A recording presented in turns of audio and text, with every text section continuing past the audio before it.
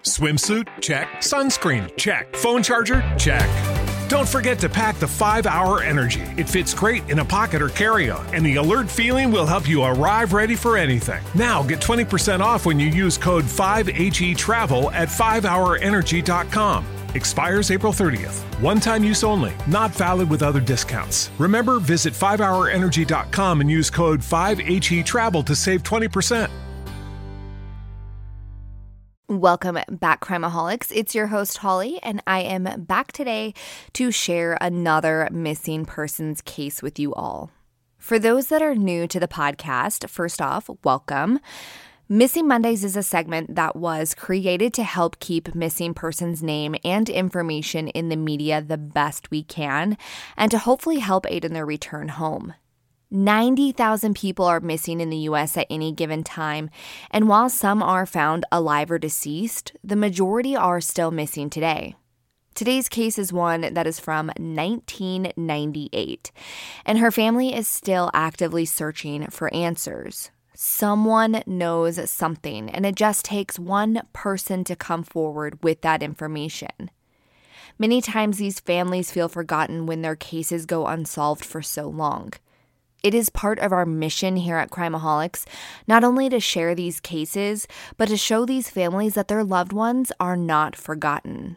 Their loved ones matter to us and to our listeners, and we will do whatever we can to help keep their memory and name alive, and to share as much as we can until they are brought home.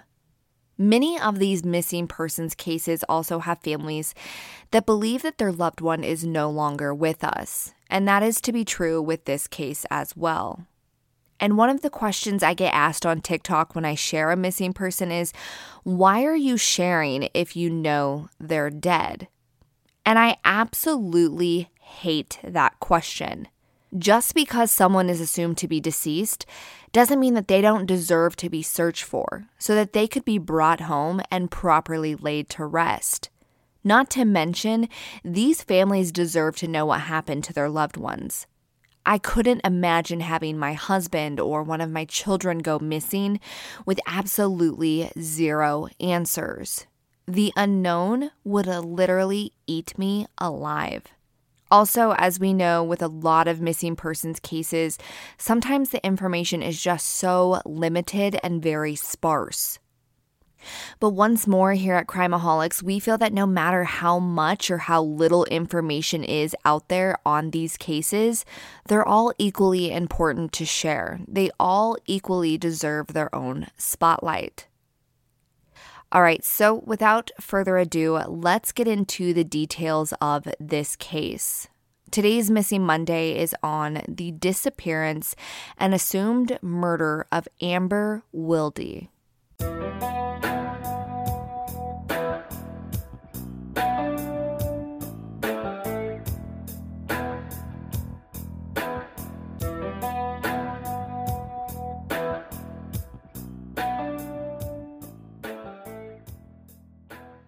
Amber Wilde was born on March 26, 1979, and she was raised by her father, Steve Wilde, alongside her little sister. Steve said that his daughter was a very conscientious little girl. She was always worried about things within the home and would ask her dad if he made sure that he paid the rent and other things of that nature. She was very loving and overall an incredible kid and big sister.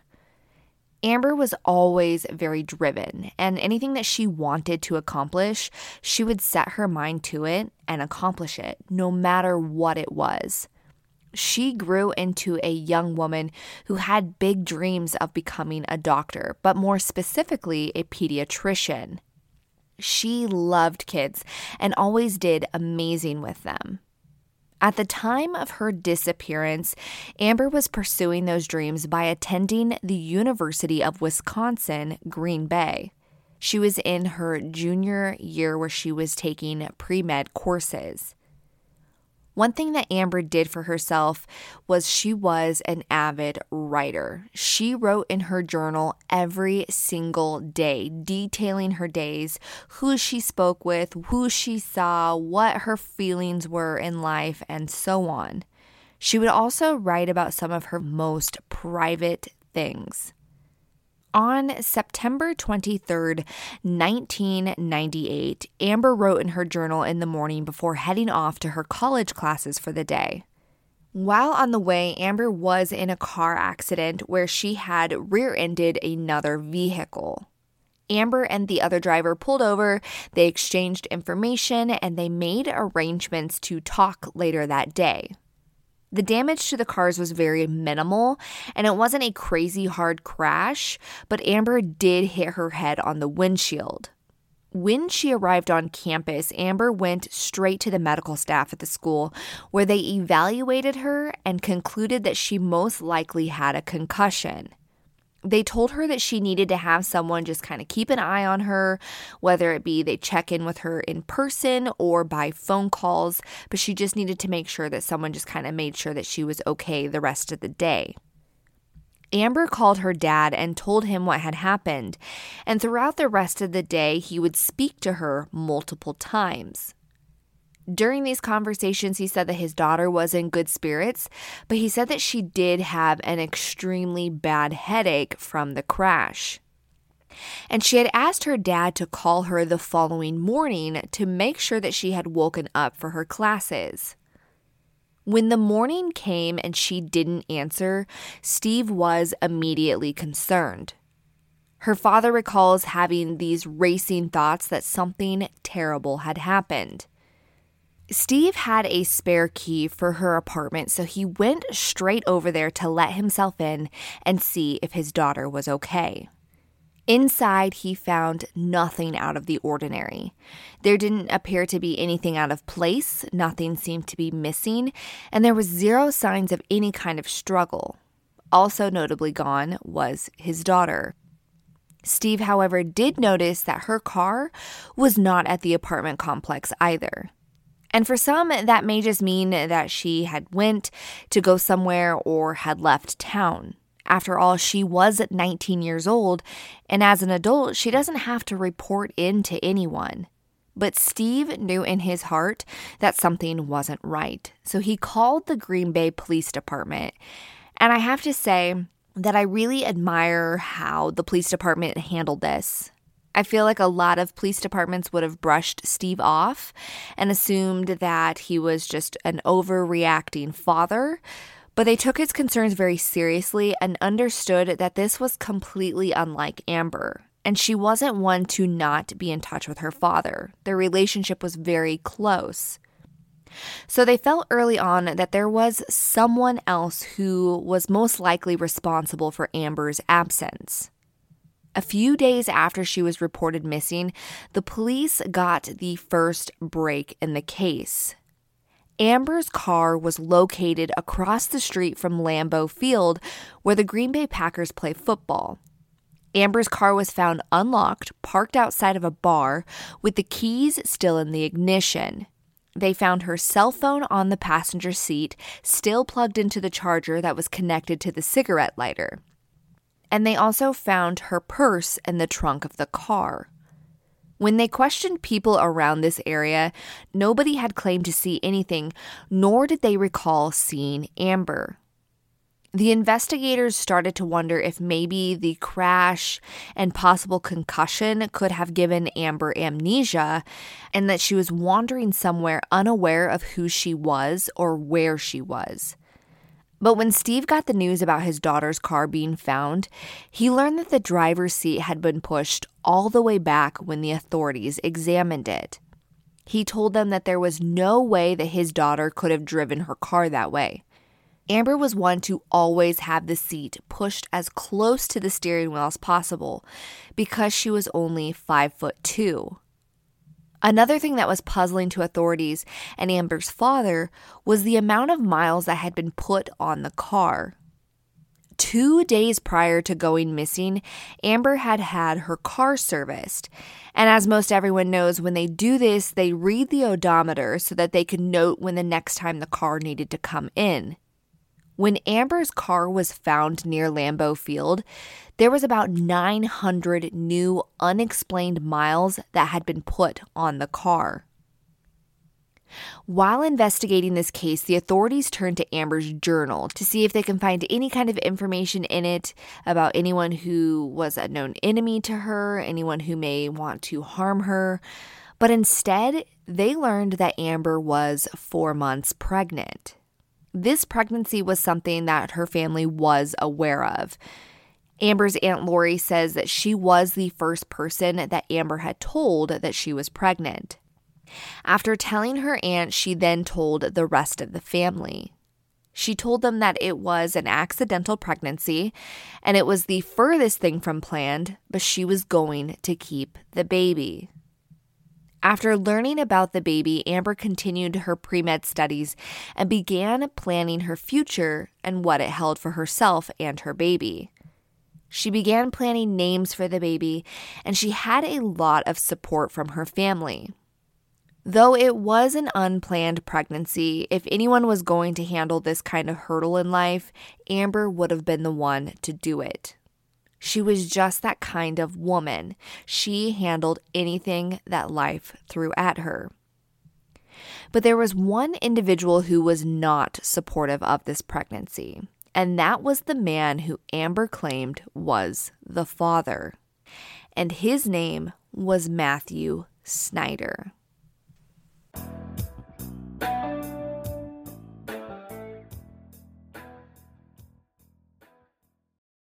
With LinkedIn Jobs, we tap into a network of more than 1 billion professionals to help you find quality professionals quickly and easily for any role you need. Marketing wizards? Found them. Software engineers? Found. That project manager I could never seem to hire? And found. LinkedIn Jobs quickly matches your roles with candidates with the right skills and experience. In fact, 86% of small businesses get a qualified candidate within 24 hours. Post your first job for free and get started at linkedin.com/spoken. That's linkedin.com/spoken. Terms and conditions apply.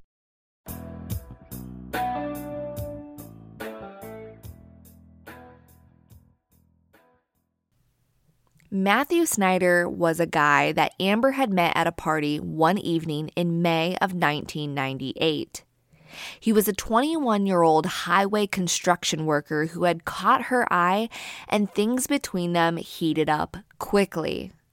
Matthew Snyder was also 6'5", and keep in mind that Amber's driver's seat had been pushed all the way back. And to police, this had been done to accommodate a much taller driver. Amber confided in her Aunt Lori about the fact that Matthew was very upset over this baby. She talked about how things were very hot and heavy and passionate between the two until Amber ended up pregnant. Amber tried to keep her chin up despite him not wanting her to continue the pregnancy. She still wanted the baby to know its father. She continued to try and get Matthew to be a part of it all, but he kept refusing. Matthew had even asked Amber to get an abortion, but obviously she wasn't going to do that, and no matter what, she was going to have that baby with or without Matthew's help. The more they read her diary, the more they learned about her relationship with Matthew Snyder. They also learned of her last conversations with Matthew. In her journal, Amber wrote that Matthew was giving her ultimatums and making threats about either harming himself or that she would never see the baby again. The authorities felt like this pregnancy was a possible motive for Matthew Snyder to murder Amber. They also learned that Matthew was engaged to be married and that he had been cheating on his fiancée with Amber. So one more reason as to why Matthew may have wanted Amber gone. In her journal, Amber wrote in depth about how Matthew wouldn't tell his fiancée about the baby. He absolutely refused. So Amber took it upon herself and made contact with his fiancée Heidi to tell her herself. And she also mailed a letter to Matthew's mother exposing his secrets about her pregnancy. And Matthew, according to what Amber wrote, was livid. With this information in hand, the authorities hunted Matthew down, and when they spoke to him, they were surprised that he completely denied ever having a sexual relationship with Amber. Matt told the detectives that he met Amber at a local restaurant, and after meeting her, he probably only ever talked to her 2 times. When the cops questioned Matthew's fiancée Heidi, she claimed that Amber was weirdly obsessed with Matt, and she was making up all of these lies and rumors about him. She said that there was no way that Amber and Matt could have ever had a sexual relationship, and that Amber was infatuated with Matt and that she was constantly harassing him and making these false claims. Now, these journal entries have never been publicly released, but authorities did allow some journalists to review some of these entries. And they state that Amber was very detailed and graphic about her sexual encounters with Matthew. And this was more than a one-night stand. This was very much a real-life relationship that Amber was in with this guy. With him denying being involved with Amber, him denying Amber carrying his baby, and Amber's diaries saying something completely different, the investigators found Amber's doctor that she had been seeing, and they confirmed that she was indeed pregnant and was about 4.5 months along. They also were able to obtain ultrasound pictures of Amber's baby. The authorities were able to obtain Matthew Schneider's phone records, and they confronted him with them. Matthew Schneider initially stated that he had only spoke to Amber maybe twice after he met her. But the phone records paint a very different story. Between the time that Amber and Matt had first met to the time that Amber went missing, she and Matt had spoken on the telephone at least 60 times. The authorities also cross-referenced those phone calls to the dates in Amber's diary and figured that many of those phone conversations were about Amber being pregnant. Despite all of this information, Matthew continued to deny any involvement with Amber or her disappearance. And even though they had this cell phone records that they felt constituted evidence of first-degree intentional homicide, he has gone free for over 24 years. Matthew has denied to cooperate with police. He has refused to take a polygraph test, and anytime a reporter or journalist approach him with questions, he refuses to speak about Amber. What has always been troubling for her family and investigators is his lack of concern about her being a missing person.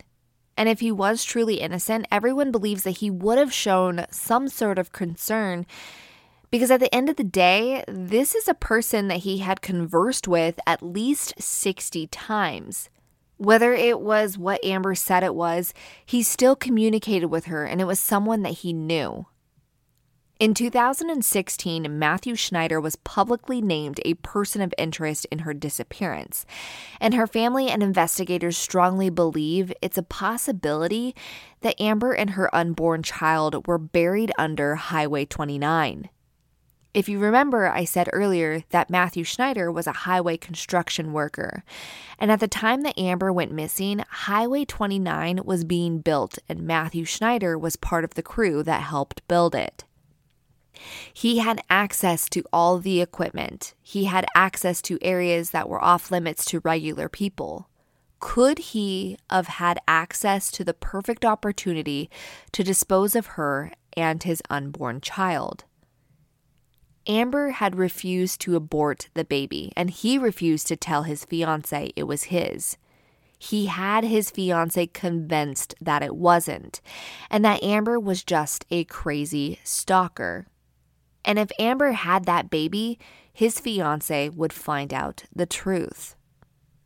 Court documents reveal that there have been extensive digging done alongside Highway 29 as well as on the Schneider family farm, and still no sign of Amber. Matthew Schneider has now since married that fiancé and is living his life like nothing happened 24 years ago. But the authorities believe he is responsible. It's just a matter of getting enough evidence to prove it. which likely just means that someone who may know something needs to come forward or Amber needs to be found. On top of the Green Bay Police Department working this cold case, the FBI is also involved in helping find answers for Amber's family. At the time of her disappearance on September 23rd, 1998, Amber Wilde was 19 years old. If she is still alive today, she would now be 43 years old. In 1998, Amber was 5'2" and weighed 135 pounds. She had 8 small gold hoop earrings in each ear and had brown hair and brown eyes. Amber was 4 months pregnant at the time of her disappearance and had a slight head injury after the car accident on the day that she was last seen. If you have any information about Amber from that day, or you know where she is, you can contact the Green Bay area tip line at 920-432-7867. Crimeaholics, unfortunately, that is all the information that I have on Amber's case. I do want to take a second and just remind everybody that you are innocent until proven guilty. Though authorities and Amber's family believe that Matthew Schneider was involved, he is innocent until proven guilty. If you are not already a part of our private Facebook group, you can join it by searching Crimeaholics Podcast Discussion Group. In there, we share all pictures and information pertaining to the cases that we cover, and we also encourage all of our members to share all things true crime. Also, make sure you follow us on Instagram at crimeaholics.podcast. And if you'd like more true crime content, you can follow me over on TikTok at the same username of crimeaholics.podcast. Lastly, if you'd like to keep up with me personally and what I'm doing in life, you can follow me on Instagram at crimeaholic. Crimeaholics, that is all for this week's Missing Monday. I will be back on Friday with another episode. Until then, be aware and take care.